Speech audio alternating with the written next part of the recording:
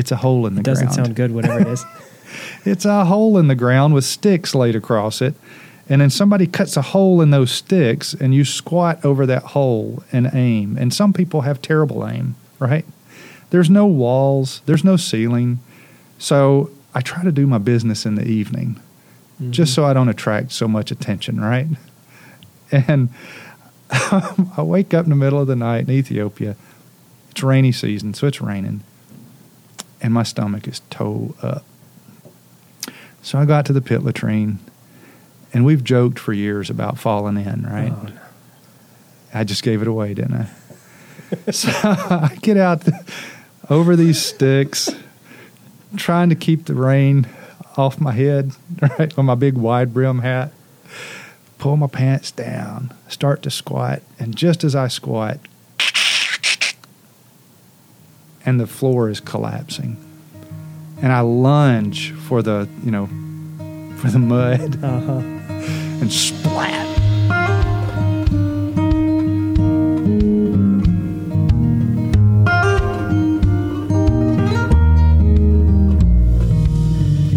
I'm going to turn the vibration thing off too, because that's really, now I'll only get alarms. Somehow it'll still, they're out to get us. Or something. They're out to get us, yeah.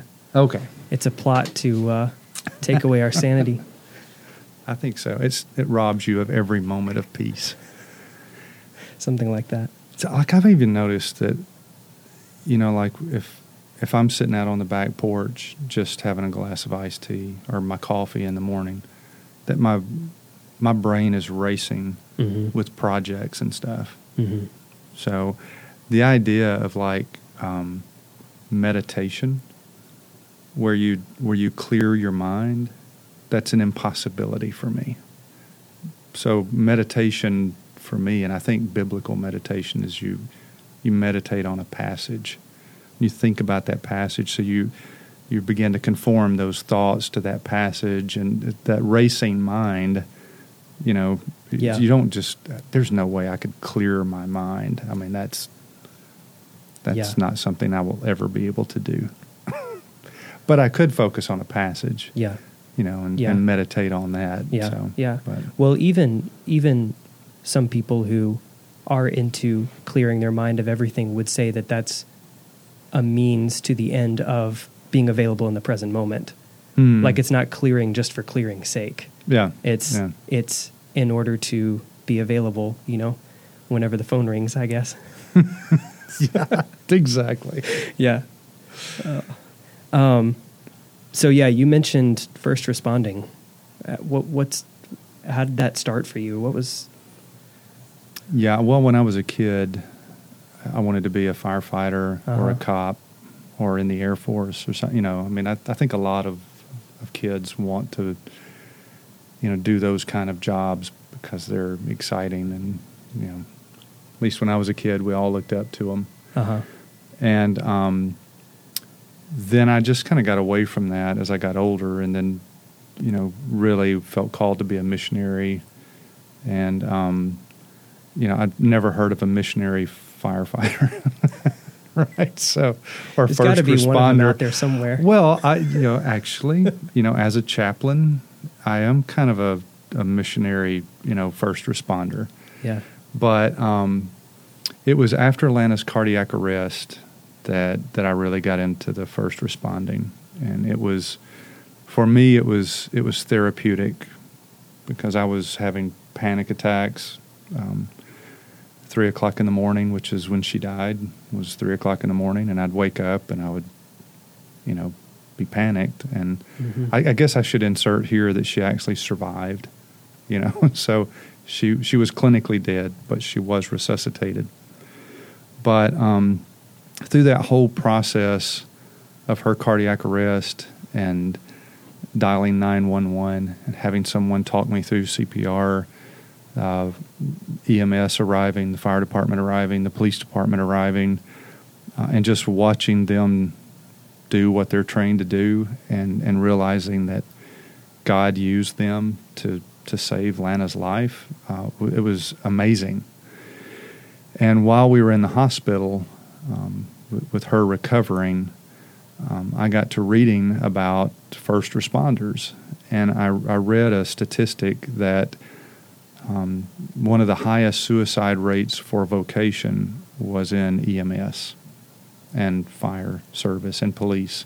Because they see so much They deal with a lot, stuff. yeah. And to me, it was kind of weird. I'm like, well, if you see death all the time, why would you kill yourself? I would think it would cause you to have kind of the opposite reaction. So I didn't really understand that, but my heart really went out to them because here they saved my wife's life, and then they're human beings, and so they're struggling too, and emotionally and spiritually, and so I actually began pursuing chaplaincy before first responding. So I wanted to be a chaplain for EMS, and because I didn't have a medical background, they weren't really interested in me. So I called the city fire department, and they actually have a chaplain, and he's actually a paid part of the department, and he works in the training division.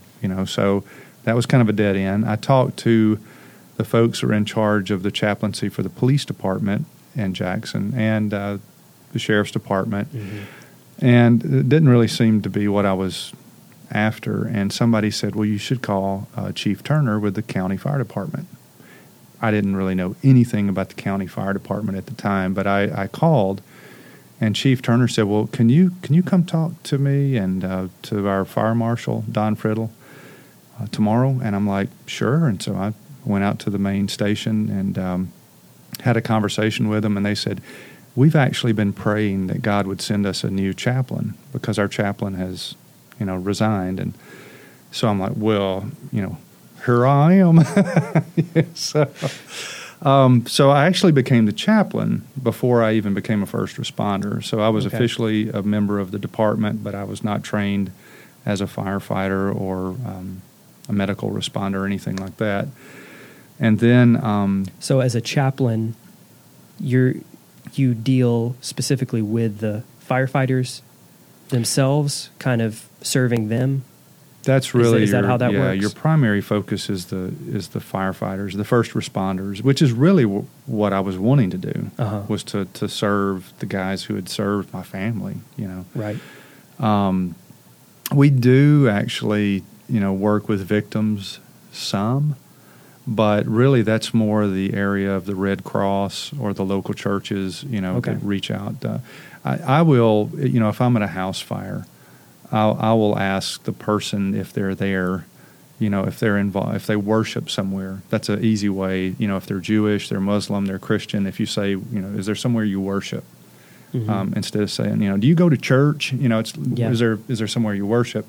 And I'll just make sure that their pastor, priest, rabbi, imam, whatever, is aware that their house has burned, and just kind of direct them back to their church. And like I say, Red Cross, we'll call Red Cross for victims of fire and flood and things like that. But who are you going to call for the first responders? And first responders are a pretty tight-knit group, and you really have to be one of them to minister to them. It's not impossible. And a lot of the firefighters are members of local churches, so it's not like I'm the pastor of the firefighter church, Right. And, some are believers, but maybe they're not involved in a church because of the weird schedules that we keep and stuff like that.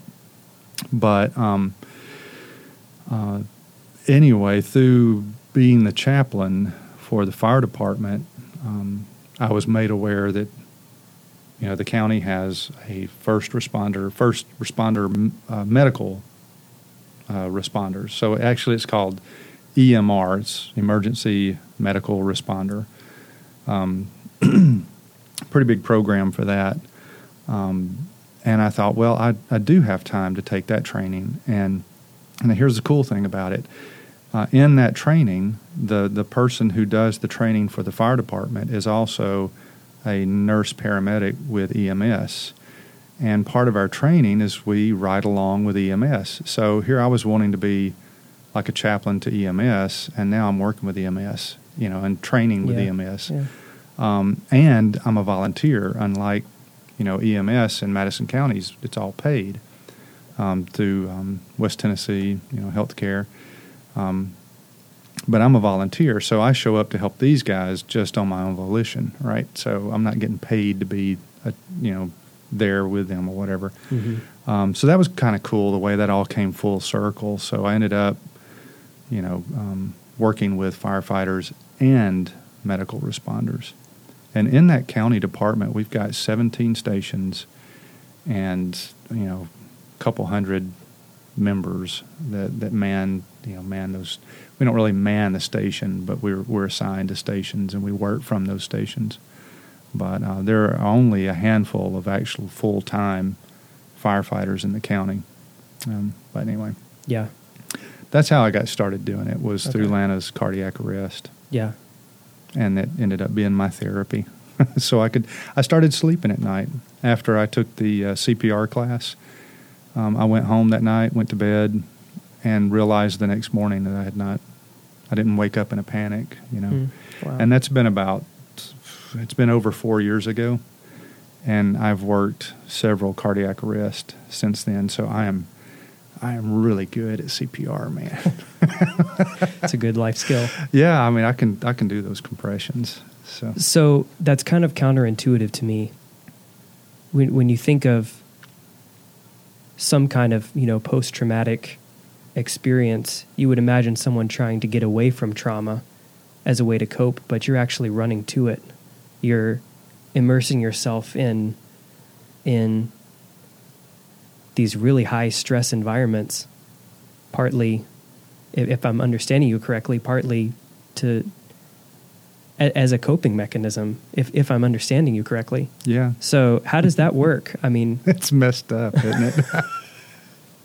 Not necessarily, because I think the answer isn't to run away from things. Yeah. Well, so they say if you're scared of snakes, you should go to the pet store and handle a snake, or go to the Memphis Zoo and go into their snake exhibit. So you need to face those fears.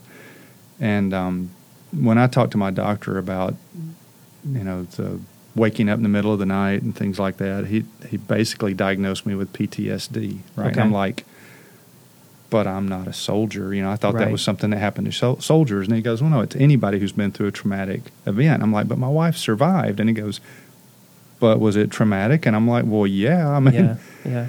So I didn't know how do you face cardiac arrest? I mean, that's just not something you can go to the store and say, can you open your cardiac arrest tank and let me handle that? Uh-huh. So, but it does. I mean, it may not work for everybody that way, Right. but it does. It does for me. It's weird. I mean, my wife has an internal defibrillator now. So if her heart were to stop again, or actually before her heart would stop, it would get a little shock, speed it back up or slow it down. So, the chances, put that in quote, the chances of her having another cardiac arrest are pretty slim, because that defibrillator would get her back in rhythm before her heart arrests. And you could have told me that. The doctor told me that. I knew that. I could see it under her skin. It was a big lump on her chest where that defibrillator is. But I could not sleep. It's still, I mean, I would wake up in a panic. And I knew that was irrational, right? Because I'm going, if her heart slows down, it'll speed it up. I know that. So why am I waking up at 3 o'clock in the morning? But through responding to these calls, particularly with a cardiac arrest, I didn't know what I was doing the first time. When she had her cardiac arrest, I had a 911 operator talk me through it. I mean, I had taken a class when I was a kid, but does anybody remember how to do CPR from taking a class 20 years ago? And he just real calmly, he said, I want you to do this. I want you to, put your hands like this, put them in, on her sternum there, and I want you to do compressions. Don't worry about the breathing. I want you to count out loud so I can hear that So he was so calm and talking me through that. And that's really how I learned. The first responder is the 911 operator. And they're kind of the unsung heroes because they get to hear the worst stuff. Right. But then... and probably feel like they're not helping as much as they want to. Well, even though they really are.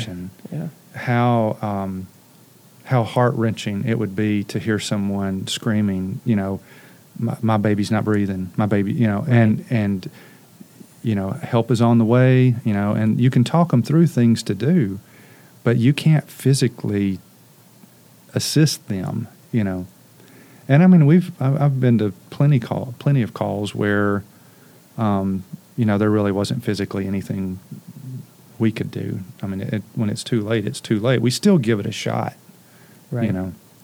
But and I think that I don't know the psychology behind it, right? I kind of wish I did, or maybe I don't. But working these crisis events, 98.6% of the time, a cardiac arrest victim is going to stay dead, right? But there's this chance, this 1.4% chance that you're going to get them back. And I've seen it, that happened to my wife. She was the 1.4% that made it. And it's miraculous. Even statistically, you say, well, everything happened just perfectly. The EMS unit was close to the house. I started CPR immediately. But even the folks who are resuscitated, the majority of those folks suffer like neurological damage from lack of oxygen to the brain and things like that. So of the people who survived, we can get more into the details of that story. But she was without oxygen for how long? We don't really know. Okay. What happens when somebody has a cardiac arrest? It's not like Hollywood at all, right? If you were in Hollywood and you had a cardiac arrest, they would just shock you and bring you back to life, right? Right. That ain't how it works. With a cardiac arrest, the first thing that happens is that your heart stops beating, right? So therefore, the cardiac arrest. Well, when your heart stops beating, your brain is deprived of oxygen, right? So then your body begins to gasp for air to get oxygen to the brain. But when you're gasping, it's called agonal breathing. The air is going into the lungs, but the oxygen's not getting past the lungs because there's no circulation of blood. So as that deprivation of oxygen begins to affect the brain, you may see something that's kind of like a seizure, or maybe some thrashing about, and then the person will become lifeless. And it was during that agonal breathing, that gasping, that I woke up that night with Lana. So it's reasonable to assume that her brain was already suffering from a lack of oxygen for her to be, gasping like that and the thrashing. So her heart had been stopped, but I don't know how long, right? Then she just became deathly still, and I turned the lights on. One of her eyes was open and fixed. The other eye was closed, and her lips were blue. So how long technically she was without oxygen to her brain, I don't know. I do know that if you don't resume circulation within 7 minutes of your heart stopping, that your brain dies. And it is possible to survive clinical death. Clinical death is when your heart stops beating and you stop breathing, you are clinically dead. But that doesn't have to be permanent. But when your brain stops functioning, then you're dead. There's probably a term for it other than dead, but there's clinical death and then there's dead. Mm-hmm. So I don't know how long she went without oxygen, but I mean clearly today, this has been 5 years ago, she has no neurological issues. She has ulcerative colitis, and that's been in remission since the cardiac arrest. So, I mean, it's the closest thing I've ever seen to a true, bona fide, miraculous healing. Even though, there is some science behind how she survived, so many things have to line up for that survival that it really is still miraculous, even for those who don't believe in divine intervention. I mean, why did I wake up? Why was there an EMS unit 5 houses down when the page went out? So I had done less than 100 compressions before they were in my house, and taking over.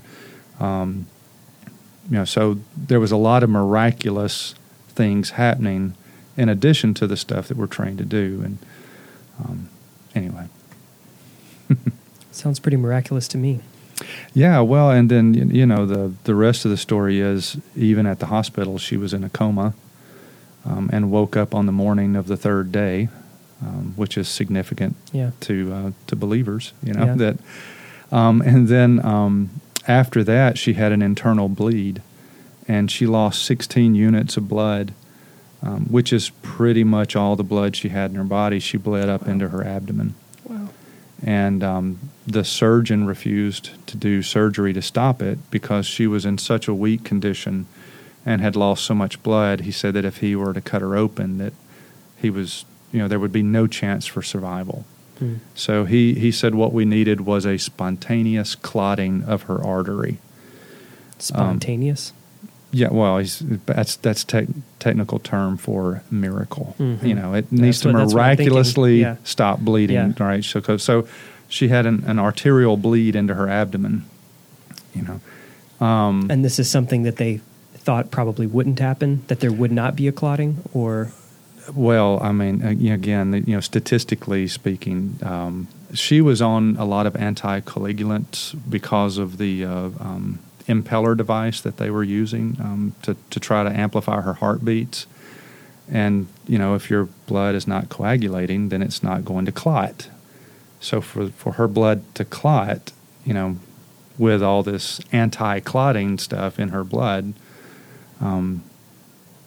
it's not impossible, but it was not likely. And her doctor actually called me into the room and, let me stay there because he wanted me to be there when she died. Mm-hmm. But then I called Ethiopia and I told all the missionaries there, what was going on and that we needed a spontaneous clotting. And they started praying for that. And the doctor said that when that prayer meeting started in Ethiopia, it was clear that her blood was beginning, that artery was beginning to clot because her vitals started creeping up. And it was in that moment? Yeah. Oh, yeah. When he said there was an atmospheric change in the room, is the way he put it. Okay. And this guy's not a Christian. Yeah. But he said there was an atmospheric change in the room when the prayer meeting started. Mm-hmm. And he said that we had not experienced a medical miracle. We had experienced a miracle.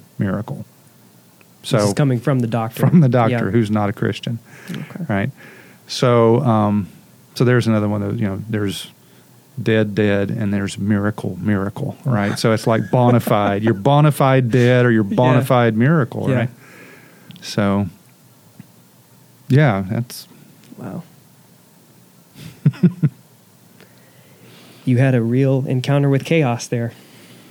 Yeah, but, and this is one of the things I think I wanted to talk about is, I'm in my 50s now, and for me to say that I don't believe that Jesus is Lord and that God raised him from the dead would be, I would be lying if I said that. It's like I feel weaker than I've ever felt, physically, emotionally, spiritually, mentally. But I feel like my faith is stronger than it's ever been. And I mean, that sounds like, well, wait, how could your faith be stronger if spiritually you feel weak? And that, again, counterintuitive. But it seems like for me, the more chaos that I experience, and the more chaos I'm in, the more convinced I am that God is real, and that He is very active. I mean, I've been in the room with people who are dying a lot in the last 5 years, and I see people die, and the response of those who witness it go, man, God was so present. And in that same room, other people say, God ain't within 100 miles of this place. And I'm like, so how can one person's faith be built through chaos and tragedy, and another person's faith seems to be, I don't know if it's destroyed through it, but it doesn't come to the surface. And I'm not talking about like, oh, I don't cry about stuff. I cry Right. more now than I ever have, you know. I'm not saying that it doesn't hurt. I'm just saying that at the core of who I am, I don't disbelieve anymore. I mean, I think I disbelieved more when I was younger. Like, you know, was Jesus like Santa Claus, and we're just pacifying ourselves, and you know, those, I don't even ask those questions anymore. And I wouldn't say it's because I've seen so much miracle, although granted, you know, I've seen some pretty amazing stuff, but I've seen more natural death and things like that. You know, I mean, like, the norm is for people to die. Right. That's why we call what happened to Lana a miracle, because that doesn't normally happen. Mm-hmm. But just in the normal dying and suffering, I feel like I'm so much more convinced now, and I'm more frustrated with men my age that, you know, that seem to be falling away from the faith, and I'm like, what? Why? I mean, wouldn't you think that the guy who's handling death all the time would be the one who's going, yeah, I mean, if God was good, then why do blah, blah, blah. I'm like, no, God is good. Why does He save anybody? Why does He ever intervene? And to me, it's not evidence that God is not good when bad stuff happens. I mean, Scripture is plain. You know, Jesus didn't say, oh, if you'll just follow me, everything's going to be candy-coated and all your prayers will be answered. And I mean, that's never said in Scripture. I mean, it's said by some, you know, preachers, I guess, but Jesus never said that. And yet we get so bent out of shape when this stuff happens, as though He didn't tell us this was going to happen. You know, so I really have been agonizing lately over, you know, folks that I know that are falling away from the faith at this point in their life, where I feel like, you know, you should have had enough evidence at this point, you know. Well, what does Scripture say? Faith is the substance of things. How does it go? Hoped for, and the evidence of things not seen.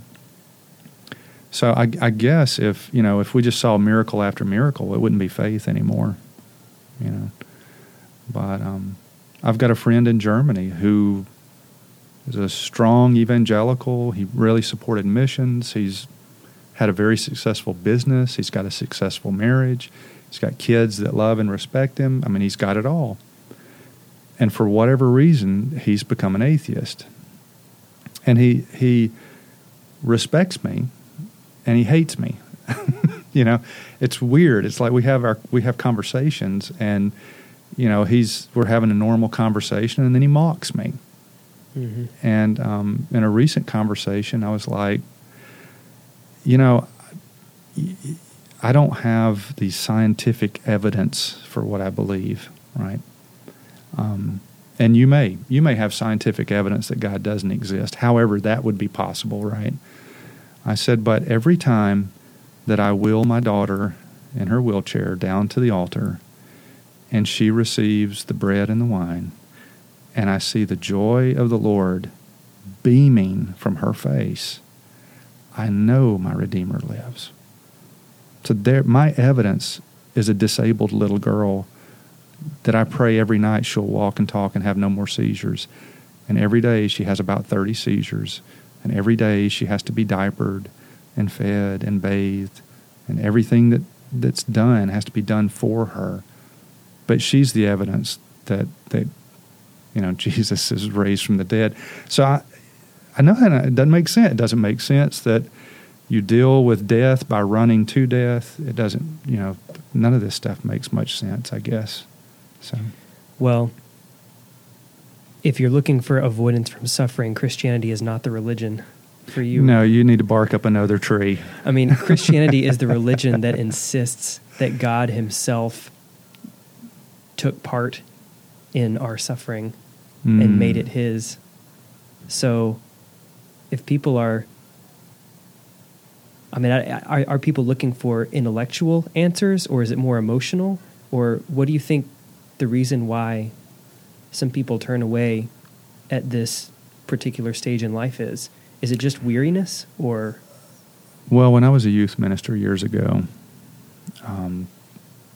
the teenagers would doubt. They would have, right. They would walk the aisle again, to be baptized again for the second or third or what. And what I had been trained to say was, well, did you say the prayer and did you mean it with your whole heart? Maybe you were holding a little piece back, or Mm-hmm. And that was actually bad advice. Get baptized 10 times. Yeah. I mean, I don't know that I ever encouraged anybody to get baptized again, but it was always, did you say the prayer and did you mean it with all your heart? Well, right. And the whole time I was a youth minister, I'm doubting my salvation, right? And where that doubt was coming from was that I never really felt good enough, right? I never had really achieved that holiness or perfection, or and it was when I started studying Scripture with Dr. Badelford, and we were going through Romans chapter 8, that it was like a salvation experience. I'm in college. I've already been a youth minister and stuff, and like the light went on that I'm saved by faith, and that's a gift from God. I mean, I'd heard that my whole life, but it just had not sunk in. And then later I was reading Cost of Discipleship by Dietrich Bonhoeffer. And his advice was that if you are doubting your faith, 99% of the time, it is because you are doing something you're not supposed to be doing, or you're not doing something that you should be doing, right? Okay. So both are sin, right? So, for example, I'm indulging myself in some sin, whatever it might be, and then on Sunday I don't feel saved anymore. Well, duh, it's because I'm indulging my flesh when I need to be denying myself, the pleasures of sin.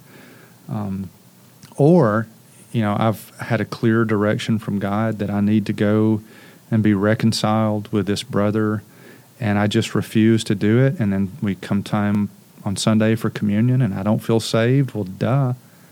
I hate this guy. I need to be Yeah. And that advice to me was like, yeah, that's it. That's the answer. Our doubt comes from disobedience, right? Only those who obey can believe, and only those who believe can obey. It was great advice. I'm not so sure that's what's going on now with guys in their 50s, 40s, and 50s.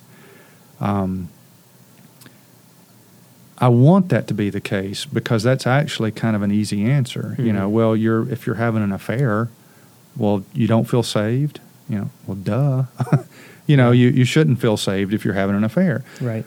But I know guys who are not, as far as I know, they're not indulging their flesh and sin, but they're really struggling with faith. So that leads me to think that Bonhoeffer's answer is mostly right, but it's not always right. And I don't know what the answer is. I think that by the time you get into your 40s and 50s, if you've been a believer since your teens, and you're not disobeying God, but you have lost your faith, maybe you never had it. maybe that Spirit that lives in me, that when I'm going through some crisis, and my faith is, I cry out to the Lord, and then the other guy who's been a believer for 20, 30 years, and he goes through the crisis, and he cries out to the Lord, and he goes, he doesn't answer. He's not listening, if he's even there. So I guess I leave open that possibility that there's, it's disobedience that causes the unbelief, but sometimes maybe it's something else. I don't know. I don't know what the answer is. Maybe they need to get baptized.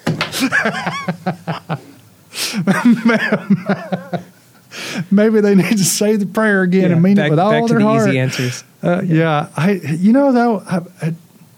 I'm just joking about that. I really probably shouldn't joke, but I think my expectation of church is very elementary now, right? Huh. What I expect us to do at church is to worship God corporately, to give to needs around us, to engage the community around us, to receive instruction in Scripture and fellowship. And I think what we want church to be is we want church to be Jesus. And if you live 5 decades, you're going to find out that church ain't Jesus, right? And I know a lot of folks my age who, their testimony is they've been hurt by the church. And then after they've been hurt by the church, then they feel like they've been hurt by God. Or they'll say, well, Jesus and I are fine, but, the church can go jump in the lake. And I'm like, you can't, that's not right. If you don't love the church, then you don't love Jesus. Then maybe the question is, who is the church, or what is the church? And I think we expect too much, when really it really should be fairly simple.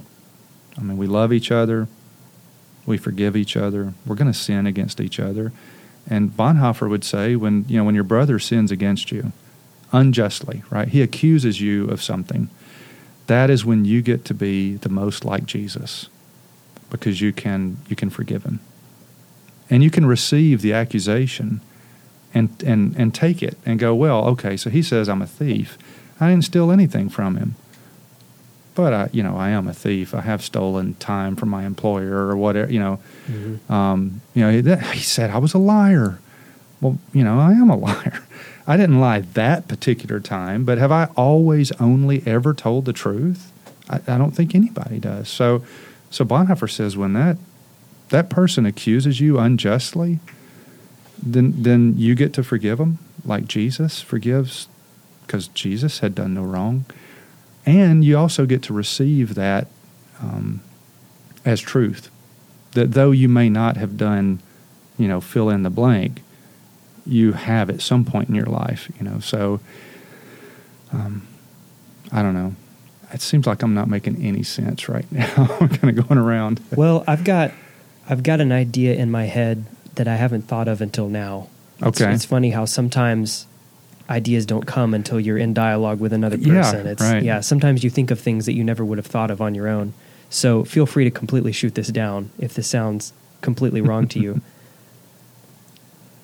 When Jesus is hanging on the cross and he's dying, God taking on our suffering, one of the things he says, according to the Gospels, is, my God, why have you forsaken me?"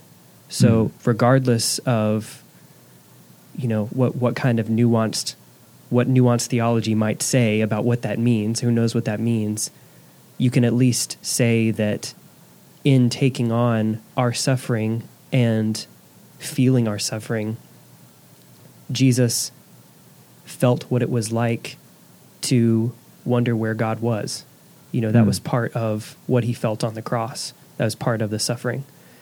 So, if we're called to be Christian, called to be Christ-like, called to follow him, maybe, and again, this could be completely wrong, but maybe part of following Christ includes feeling that abandonment. Mm-hmm. Maybe that's part of what it means to suffer with Christ and join him on the cross. We're called to forgive in our suffering. Maybe the other part of Christ's suffering we're also supposed to take part in somehow. And maybe feeling that loneliness is part of it. I think of the book of Job. That's not a prosperity gospel kind of story. That's, there's a lot of feeling abandoned by God. Mm-hmm. And that's just it. That's just part of the story. I want to say the hopeful part of that is that, in the end, Jesus was not forsaken on the cross, right? In the end, Job was not forsaken. And I've been speaking in 4 years, about the ministry in Ethiopia and about our disappointment with, discovering that Lauren had brain injury. And I've said for years, it's okay to ask God, are you there? Mm-hmm. It's okay to say, I'm really mad at you right now. I don't understand. It's foolish to have those feelings and not voice those to God. It's like we can hide from God, right? Just because I didn't say it. I don't think we need to become the prophets of unbelief either. Like shouting it from the mountaintops. Right. I don't believe. That would be a mistake. But I think you're absolutely right that it is the common experience of the Christian at some point in their life to feel abandoned. Yeah. I think about this missionary friend of mine who has really struggled with her health her whole life, and at one point was in the hospital and she was in a coma, right? She couldn't open her eyes. She could not even move a finger. So but she hears everything that's going on in the room. And she said it's like she wanted to scream, I can hear you, and people would come in and they would go, oh, that's so sad. She was such a good missionary, and now she can't even lift a finger. She doesn't even know we're here. Bless her heart, and she said she was just laying there and she was thinking, yeah, they're right. I've been abandoned. And after all I've done, she had really given her all in a third world country, and now here she is in a hospital bed, and she's just laying there conscious but unable to respond.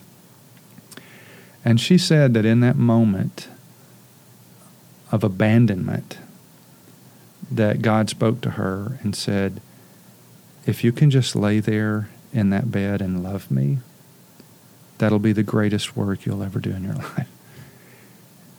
And she said it transformed that moment of suffering and abandonment to say it is just me and Jesus, right?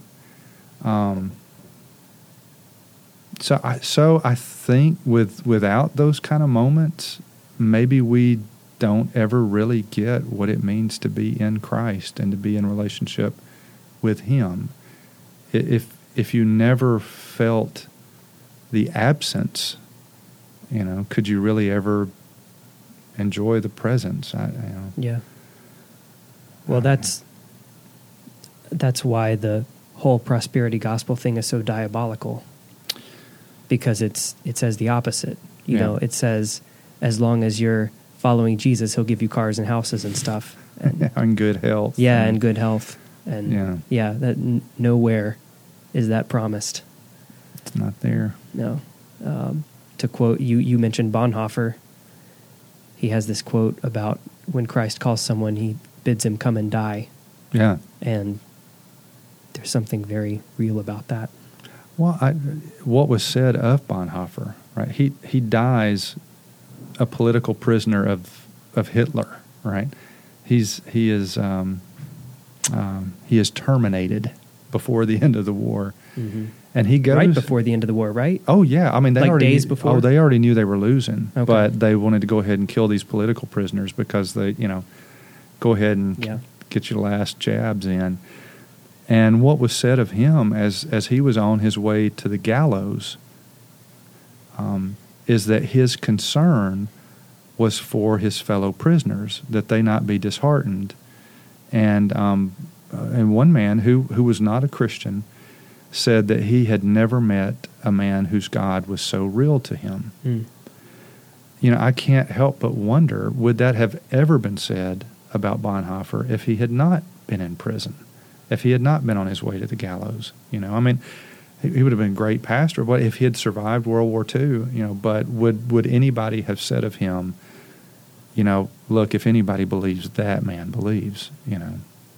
So, but I don't think we need to fake it either. I mean, Right. if you don't believe, I don't think you need to, you know, fake it till you make it. That's terrible advice. I think you need to be honest. You know, hey, maybe I'm really struggling right now. I think it's when we pretend like everything is okay, that's when the enemy wins, you know, and we don't really ever get to, I don't know, really move through that abandonment feeling or that suffering. Or, I mean, Scripture says that we make up in our bodies what's lacking in the suffering of Christ. What in the world does that mean? Yeah. I mean, at the very elementary level, it means we're going to suffer. I mean, Right. that is, but how do we make up what is lacking in the sufferings of Christ? How could God lack anything? And is it he hasn't suffered enough yet? That's a bizarre thought, that God must suffer. And by following Christ, we are making up for that lack of suffering. That's just Well, also, bizarre. I mean, along those same lines, the writers of the New Testament insist that the church is the physical body of Jesus. Mm-hmm. We are the body of Christ. Yeah. Well, it's the body of Jesus that was tortured on the cross. Yeah. So there's no getting away from it. Yeah, exactly. And I feel like I need to give a disclaimer here. We actually don't intend for every episode of this podcast to end up talking about God. It just kind of happens. It's so, you know, our qualification for the things that we talk about here and the people that we bring on is exploring what people care about. Yeah. And if you're going to talk with someone for an hour and a half, you end up talking about deeply meaningful things, and you get past the superficial pretty quickly. Yeah. So all that to say, I appreciate your honesty when talking about this stuff. This is the beauty of sitting down for a conversation that goes well over an hour. Is this kind of stuff is what comes out of it. You know, you don't talk about the weather for an hour and a half. So, No. That would be true. yeah. So, so your wife is doing well now. She is. She's totally okay. Better than okay. And you said she doesn't remember a whole lot of that whole experience. No, but it changed her, right? Like, so Okay. what she remembers is we had been on vacation, and it was a great restful vacation, and she doesn't remember the ride home. She doesn't remember the day before her cardiac arrest. She obviously doesn't remember the cardiac arrest. She just remembers being leaving the beach, right, and waking up in a hospital. That's all she remembers. So she says it's almost like it's not her story. It's like it's my story and my kids' story. You know, it deeply affected us and changed us. I don't know if it's possible for your personality to change, but I think my personality changed, right? My kids have each had varying levels of need to talk and process that whole event. But even though my wife doesn't remember like the physical suffering, she remembers being in the hospital and having to kind of learn to walk again, kind of a thing, you know, after being in the bed for couple of weeks. You have to, and plus she had some internal bleeding into her legs. So, she remembers that. She remembers that pain. She doesn't remember the most traumatic part for us, right?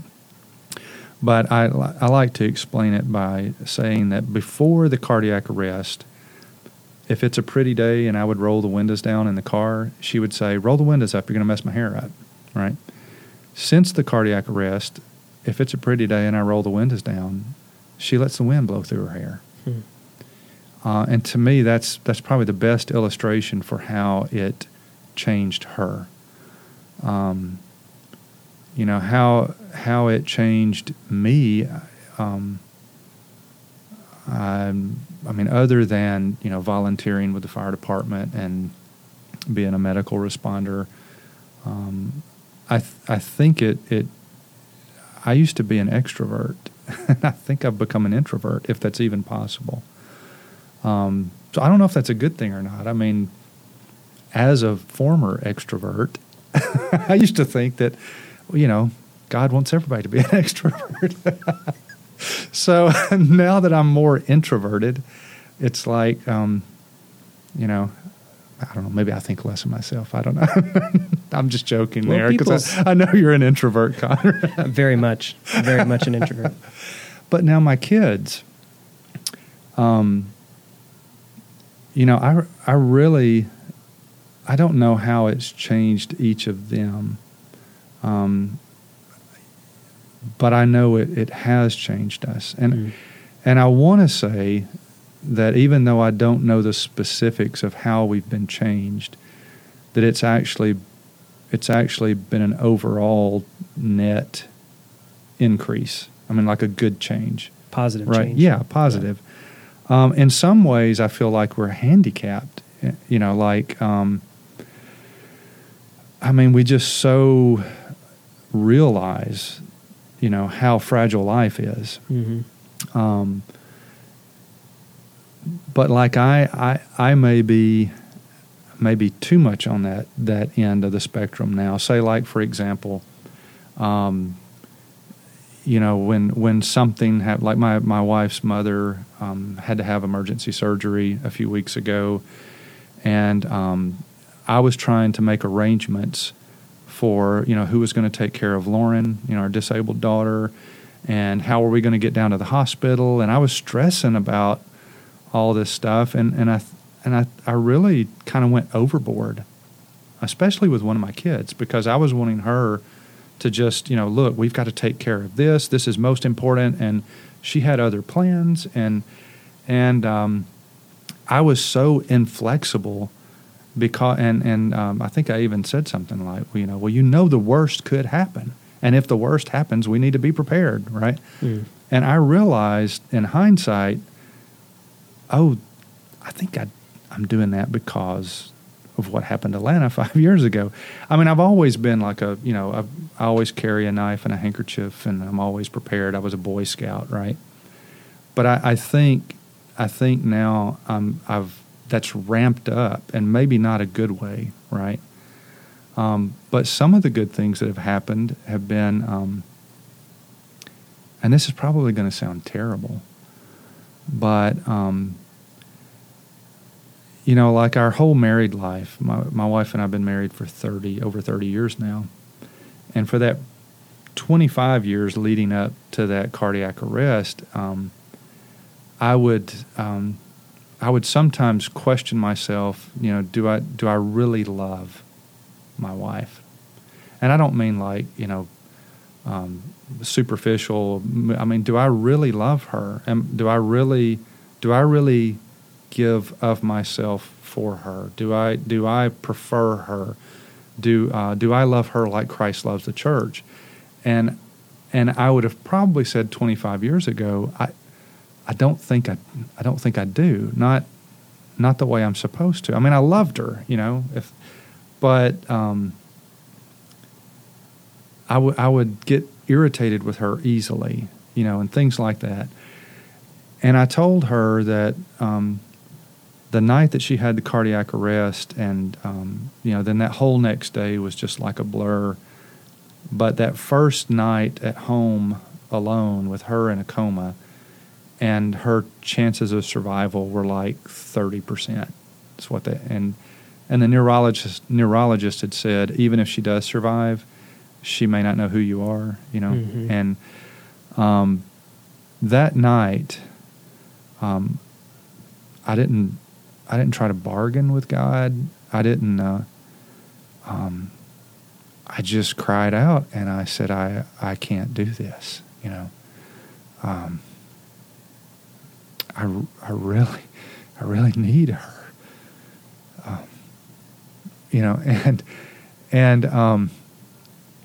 Anyway, after she got home from the hospital and had survived and everything was okay, I said, this may hurt your feelings, and I don't mean to, so don't take it the wrong way. But what I learned the night of her cardiac arrest was that I really did love her, because when I woke up and she was dead, I would have given my life to raise her from the dead. Mm-hmm. I would have done anything to get her to breathe again. It's like I didn't even think about it. It wasn't like, oh well, she's dead, so I guess I'll have to get another wife, or it was whatever I've got to do. I've got to reverse this situation. Mm-hmm. And I said, I hope you understand what I'm saying. I mean, I really, really love you. And she said, well, yeah, I mean, I really, really love you too, because I wouldn't be here. So ever since then, she's called me Captain America, because Superman can fly, right, and I can't fly. So I'm Captain America now since then. Or Mr. Incredible, actually. I think it was one of the two, Mr. Incredible or Captain America. Maybe Captain both. America is the best one out of all of them anyway.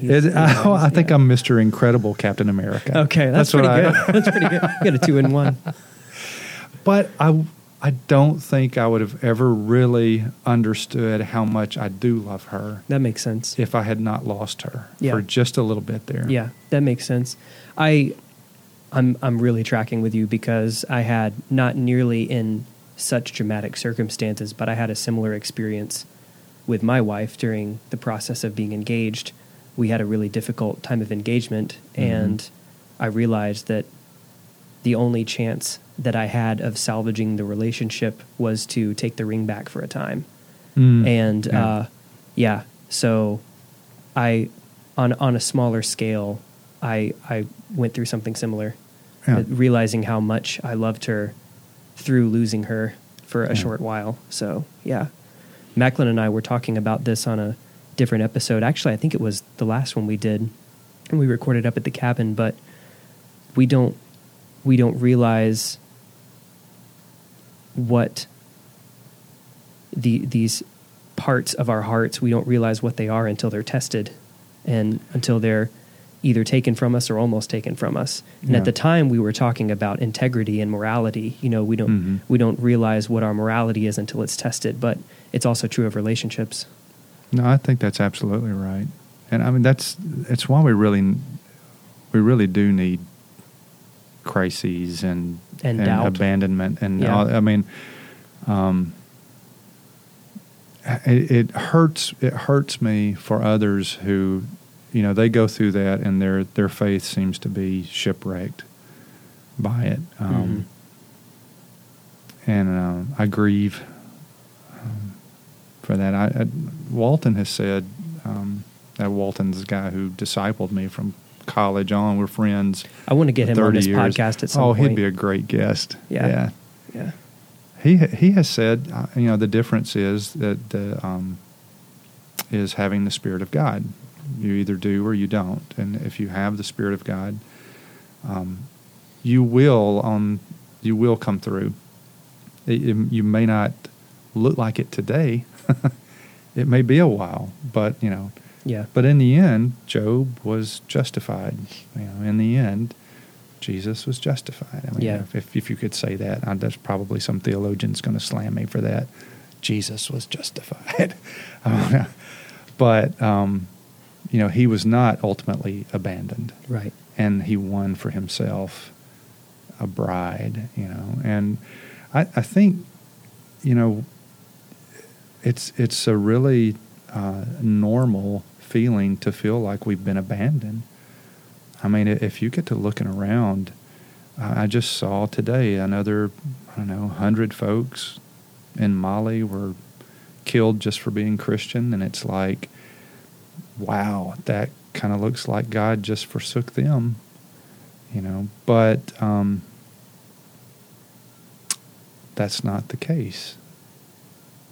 But it takes faith to believe that, because the evidence that we have is that, God did abandon them. That's the evidence you've got. But really, there's greater evidence, and that's the faith of the folks who still survived it, and they're praising Jesus. And it's like, how could you do that? Well, that's because they have the Spirit of God. Mm-hmm. So if they've got it, they've got it. If they don't, they don't. It doesn't mean that you won't ever doubt. It doesn't mean that you won't ever struggle. But you will, in the end, be redeemed. Yeah, yeah. Well, if you got a campfire, before the embers can really burn hot and the flame turns blue, the whole thing has to collapse. Yeah, right. That's right. Things yeah. have to gather at the bottom and settle, Mm-hmm. and the fire looks like it's almost dead, and then it comes back hotter because of that collapse. That, I go to Scotland on a fairly regular basis to work with churches there, and if you want an example of a dying church, right? Okay. If you want to know what that looks like, go to Scotland. The Church of Scotland, 20 years ago, the survey of Scottish folks, 65% of Scottish folks identified as Christian. And the vast majority of those people were Church of Scotland, right? Okay. They're members of the Church of Scotland. 20 years later, 65% of Scottish folk identify as atheist, agnostic, non-religious. So, it has completely flipped, right? And the average Church of Scotland, I'm not talking about in Edinburgh and Glasgow and the cities.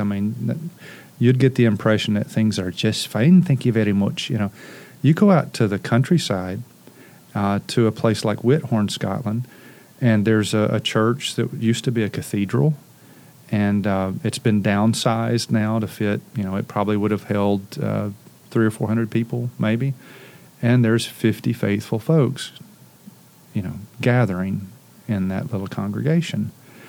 Now, those 50 folks are the real deal. Why else would you go to church when everybody else is doing something completely different on Sunday mornings? Yeah. Those 50 folks are gathering, and they feel like they may be the last, right? That church that's been there since about 650 A.D., this may be the last of that.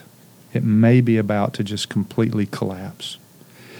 And I was speaking with the pastor of the church in Wigtown, which is a very similar situation. It's a bit larger congregation, but declining. They don't like to use the word death. Who does? But decline that's a better word. It's more palatable, I guess. Mm-hmm. But he gave that, not that same example, but the same idea. And he said, God is a God of resurrection. And he said, Church of Scotland appears to be dying, right? It is definitely in decline.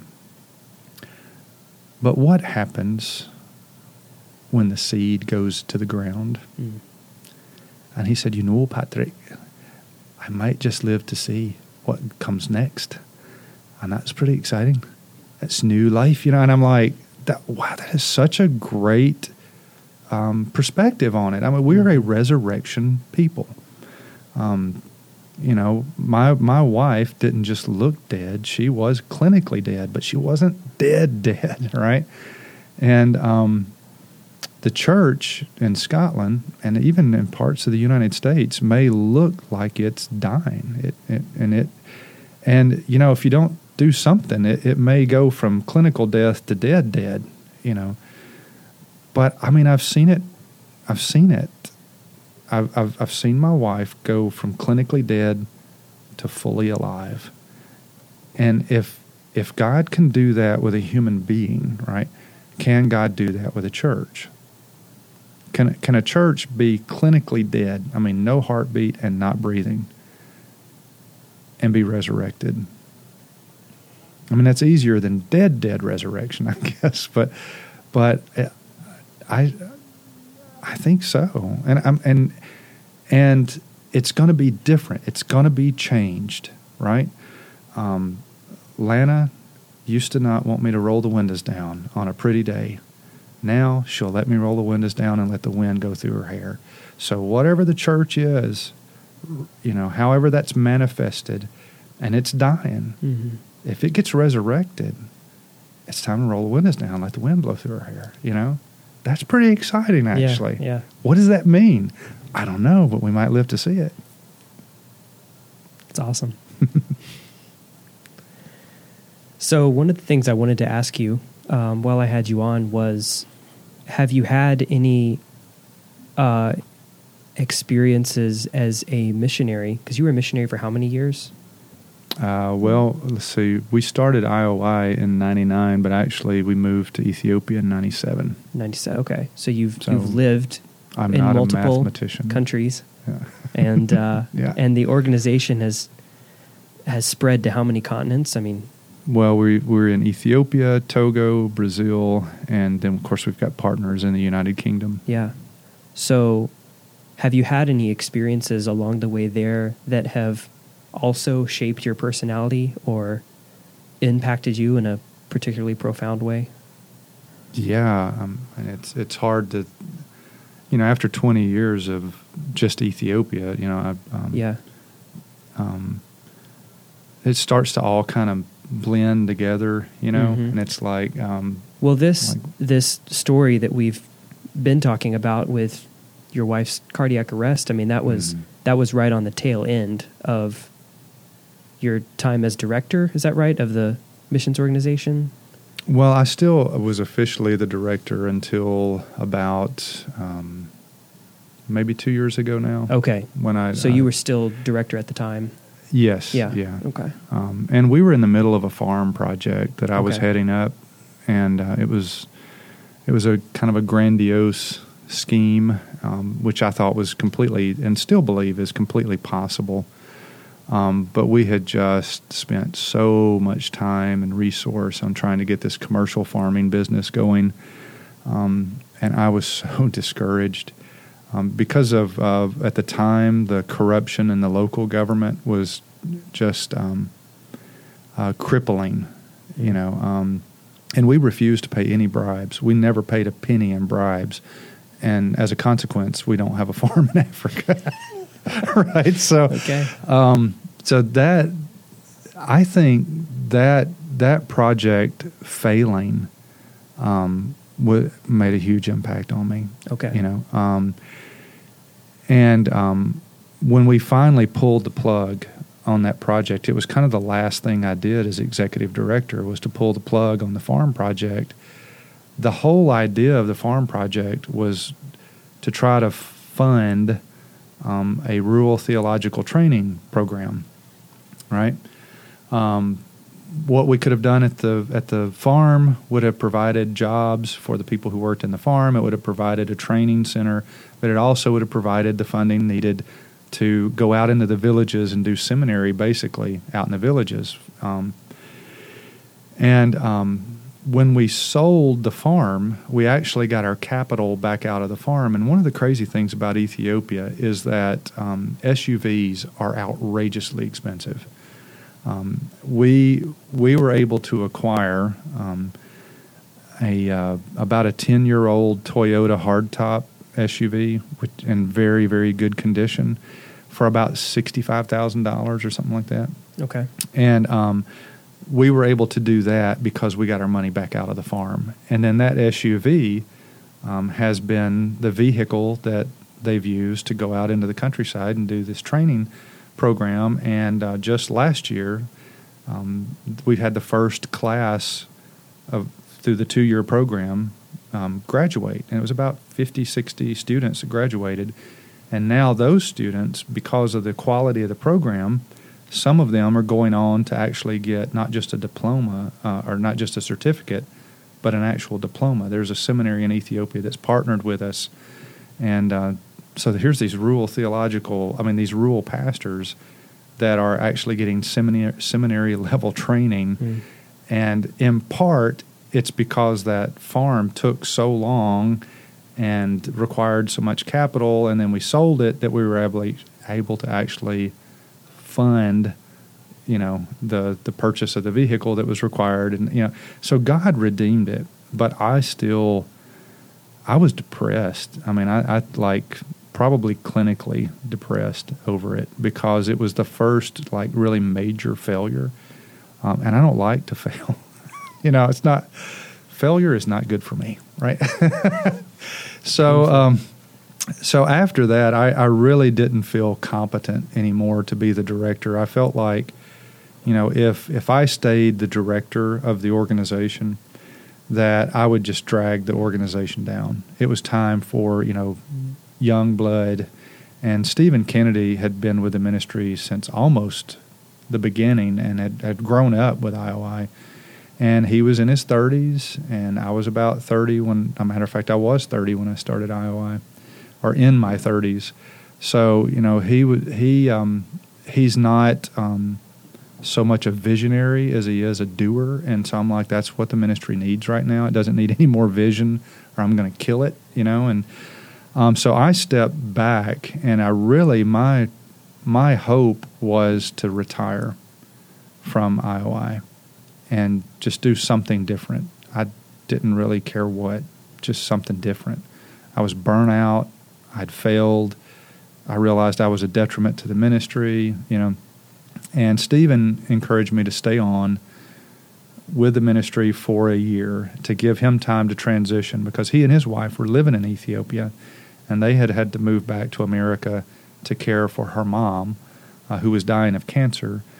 And, so it just seemed like this was all kind of the providence of God working out. But I did agree to stay on and help with that transition. So I went from being the director to being the president, which actually kind of sounds like a promotion. But with IOI, the president is a board position, and it's more of an oversight rather than a casting vision or actual directing, And Dr. Padelford, who had been the president, had retired. And so it just it all seemed to kind of fall in place at the right time. So I transitioned into president. Stephen transitioned into executive director. And then over that year, his first year of being the executive director, I really wanted to pastor. So I had my resume out all over the country looking to pastor a failing church, because I figured if the church was failing, how bad could I be as a pastor? If a church recognizes they're dying and they're desperate enough to hire me as their pastor, then, God might do something. Who knows? And the churches that I was approaching, there was one church particularly that was just heavy on my heart, and they would not even talk to me, and I don't blame them. But, so at the end of that year, I was still not pastoring. And Stephen and I sat down, and he said, look, I have an idea. I hate being the executive director, okay? And he said, there's certain things that you're good at, and there's certain things that I'm good at, and there's certain things that Russ is good at. Russ is our financial director. And Anna Worley has our child care project, and she's doing a great job with that. So what if we just do away with all these titles, and we just together, kind of like a board of elders, everybody operates in the ministry in their giftings, and we forget about the corporate model and just do what we think the church should do, right? Not have one go-to guy, but have a plurality of pastors, have a plurality of elders, or whatever word you want to fill in there, a group that actually together shares the responsibility of oversight and shepherding and instruction and all of that.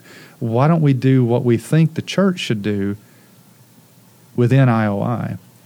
And we're actually now in the process of doing that. Because we're a legal corporation, we are incorporated in the state of Tennessee.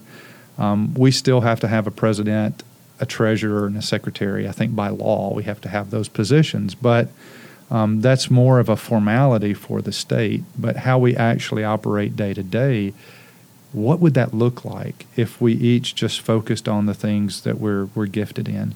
So I'm focusing now primarily on speaking on behalf of the ministry, on doing the media work, which I'm praying that God will send a media person to us to do that. I can do it, but I think there are other people who are more gifted at it, and I'd love to see them empowered to do that. But then I also am focusing on our volunteers. So taking teams to Ethiopia, taking teams to Brazil, and taking a tour to Scotland. Those are the things that I really get joy from. It's the things I'm really good at. And that's been transformative for me personally, and I think it has been for the ministry too, that, Stephen actually is a visionary, just not the way I was a visionary, He has the vision to see that we all need to be thriving. I mean, the whole idea behind Indigenous Outreach was to help poor Native ministers thrive, right? And he said, if that's what we're doing, if that's our ambition overseas, is to help ministers thrive, then we need to be thriving too, and not in some kind of a prosperity, crazy idea, but to really function within our giftings and really thrive. And Jesus said he came that we might have life and that we might have it abundantly. So we've talked about suffering. Absolutely, that is part of it. But we're also supposed to thrive. I mean, I'm supposed to get joy from my work. I'm supposed to get joy from my spouse. I'm supposed to get joy from my food. I mean, these are the ecclesiastical blessings that God bestows. And if you're getting joy from from your labor, and you've got a joyful home, and you enjoy your food, that's as good as it gets. I mean, because the suffering's coming. There's no doubt the suffering's coming. But if you can enjoy those three things, you're a blessed man. And I feel like really just within the last year that I've kind of come out of a tunnel or something, or actually, no, this is a better example. Okay. All right. I'm in Ethiopia out in the countryside, and I prefer staying in hotels, right? But in Ethiopia, in the countryside, we sleep on, dirt floors, right? And we use not an outhouse, but a pit latrine. For those of you who don't know what a pit latrine is, it's a hole in the ground. It doesn't sound good, whatever it is. It's a hole in the ground with sticks laid across it. And then somebody cuts a hole in those sticks, and you squat over that hole and aim. And some people have terrible aim, right? There's no walls. There's no ceiling. So I try to do my business in the evening, just so I don't attract so much attention, right? And I wake up in the middle of the night in Ethiopia. It's rainy season, so it's raining. And my stomach is toe up. So I got to the pit latrine, and we've joked for years about falling in, right? Oh, no. I just gave it away, didn't I? So I get out over these sticks, trying to keep the rain off my head, right, with my big wide brim hat. Pull my pants down, start to squat, and just as I squat, and the floor is collapsing, and I lunge for the mud, and splat right in that nasty mud on the edge of the pit latrine, and my waterproof boots, thank God for waterproof boots, okay, are submerged, but the rest of my body is spared. And as I climb out of the pit latrine, a dog comes out of the bushes, and you don't want to be bit by a dog in Ethiopia because that's like, you're going to get rabies, right? Yeah. And so I've got a flashlight I'm trying to collect. I'm trying to pull my pants up with my muddy arms. And this dog is... And it was terrible. So if anybody wants to give to fund outhouses in Ethiopia, now would be a good time. Yeah, Just log on to iousa.org, right? So I go back in the church, and the guy sits straight up, and he goes, "Brother, did you fall in?" And I said, "What's it look like, Nagash?" And this man who has discipled me for 20 years, he's been like a father to me, literally rolled in the floor laughing. All right. But then he gets up and gets these Clorox wipe things and starts literally cleaning me with Clorox wipes. This is so sweet, right? Anyway, all of that to say, I feel like in the last year, really, I've crawled out of the pit latrine. And it took a while to get back into the church. Literally, I was so discouraged about church. I was discouraged about ministry. I was discouraged about life. And yet I've got all this stuff going on. And really, I think only in the last year has the Clorox wipes have been applied, and I feel like I'm back. I feel like I got all that stuff off. So, do you have any advice or encouragement for people who feel like they're still in the pit? Oh. Well, it sounds... Or maybe who feel like they've just fallen in. Yeah, maybe better for the folks who've just fallen in, because I don't want to be cliche, or say some cheesy something, but I don't know. I heard the podcast with Brian. Yeah. And he said, the older I get, the more questions I have. It seems like I don't have more answers, I have more questions. And I almost feel like the older I get, I don't have more answers, and I don't have more questions. Yeah. It's almost like I've come to a place of peace of, well, this is who I am, and this is who the church is, and this is what we're supposed to be doing here. And we just hang on until Jesus comes back. In the meantime, it's great to expect that we're going to see life from death. Understanding we may not see it, there's some folks may not ever get out of the pit latrine.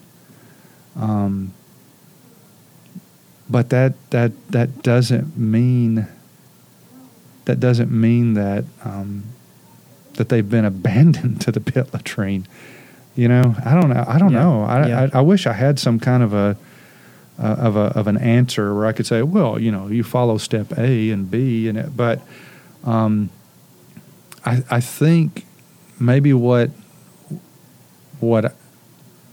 I did, or how God brought me through this, was that He gave me a wife that respects me, even though I don't deserve it, but she respects me because I'm her husband.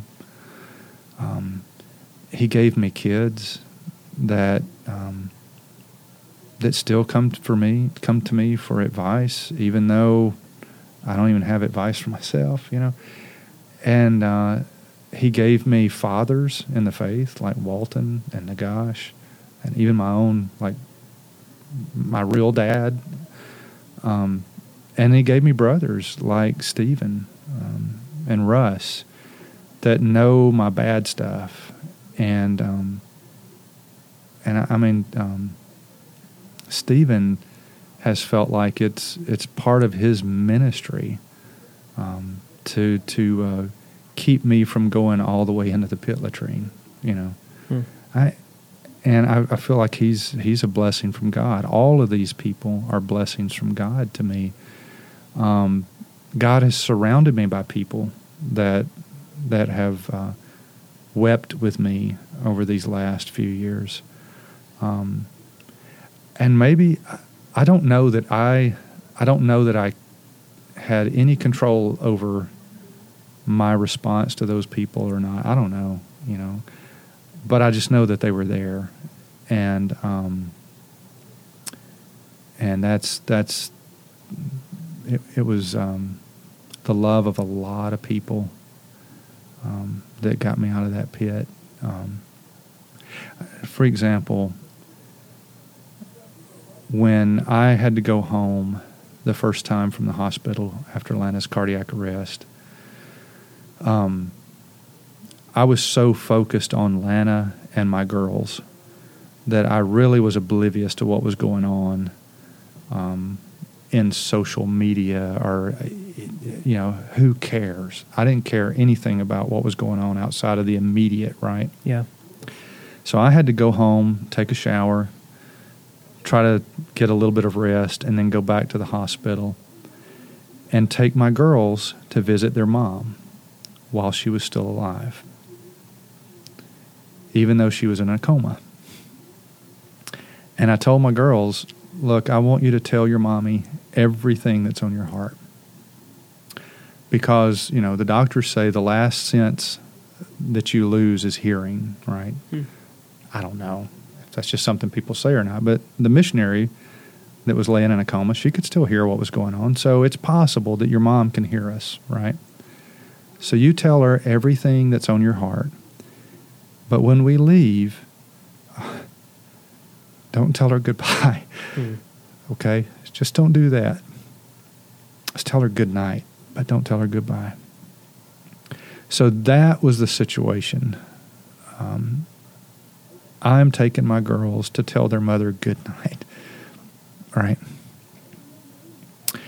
And when the elevator got to the second floor where ICU is, the doors opened, and that hallway was full of people.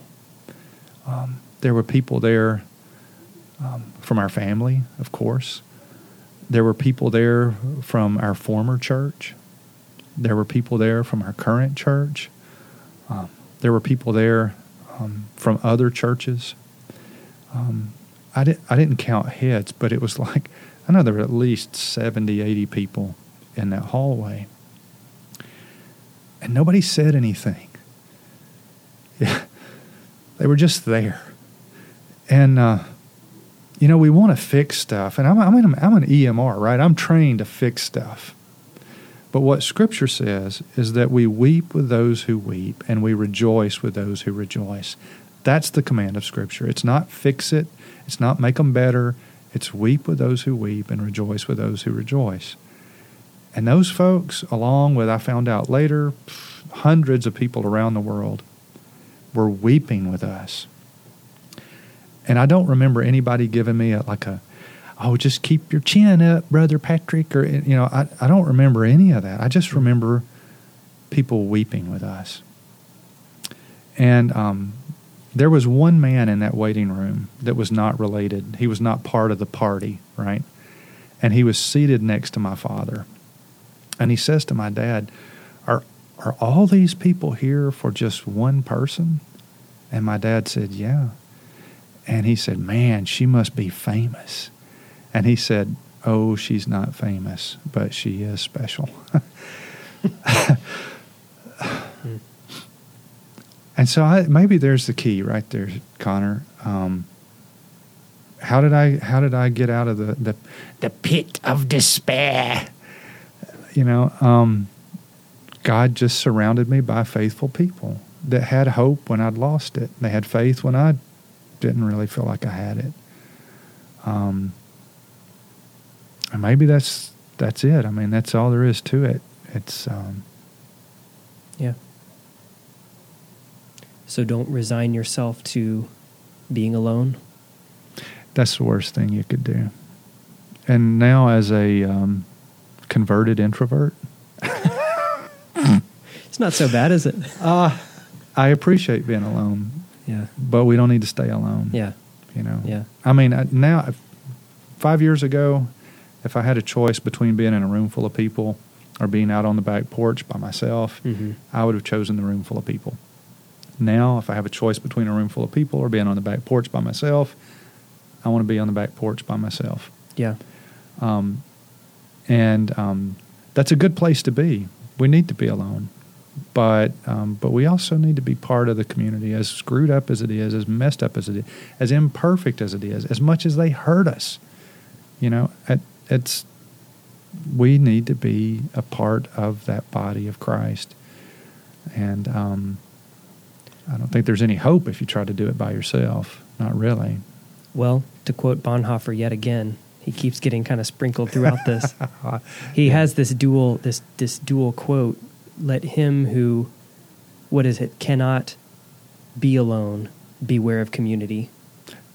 And then the reverse is also true.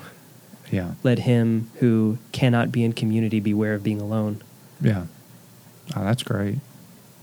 Was that Life Together? That's Life Together, yeah. I thought so. That is one of probably the 5 books that have influenced me the most. Yes, that one. Yeah. It's kind of it's a recurring book in our small little church community, and so I've kind of grown up with it, and it's really been absorbed into my spirit, I think. So yeah. We're going to have to close up shop in just a few minutes.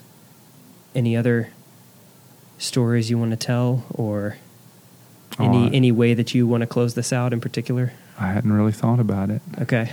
That's terrible, isn't it? See, that's why I'm not a good fundraiser. I don't know how to go for the close. I never have. Matter of fact, I tell people, don't give. Well, that's what makes you a good used car salesman, right? Because people trust you. I am also a used car salesman. Yeah, that's right. Yeah. If you went for the close, people would not trust you anymore. They say there's a fine line between a Baptist preacher and a car salesman, and I dance on that line on a weekly basis. Well, this has been great. Yeah, thank you, Connor. Thanks so much for being on. Yeah, I appreciate it. I've enjoyed your podcasts previously, so I look forward to more. Well, you're going to listen to yourself now? Or I don't know. This may be the first of the small town podcasts that I skip. Okay. I can't stand the sound of my voice. Okay. You know? Yeah. So don't be offended if I don't listen. I will not be offended. Well, like I said earlier, we don't plan beforehand where this will go. You know, like we haven't coordinated much about what we're going to talk about. Yeah. I mean, I had a few questions that I wanted to ask, but I didn't tell you what those questions were. Yeah. We don't intend for this to always turn to spiritual issues, but somehow it does. Yeah. And I've just been struck by that over the past couple episodes, that if you carve out an hour and a half just to talk, this is the kind of stuff that comes out. Yeah. So it's been a real positive addition to my life, because I didn't have this before. Mm-hmm. Every week talking with someone for an hour and a half and cutting through the surface level and getting to the deep stuff. This is good for me, and hopefully it's good for other people as well. So, yeah. It's good for an introvert to start a podcast. It's been good so far anyway. All right, signing out.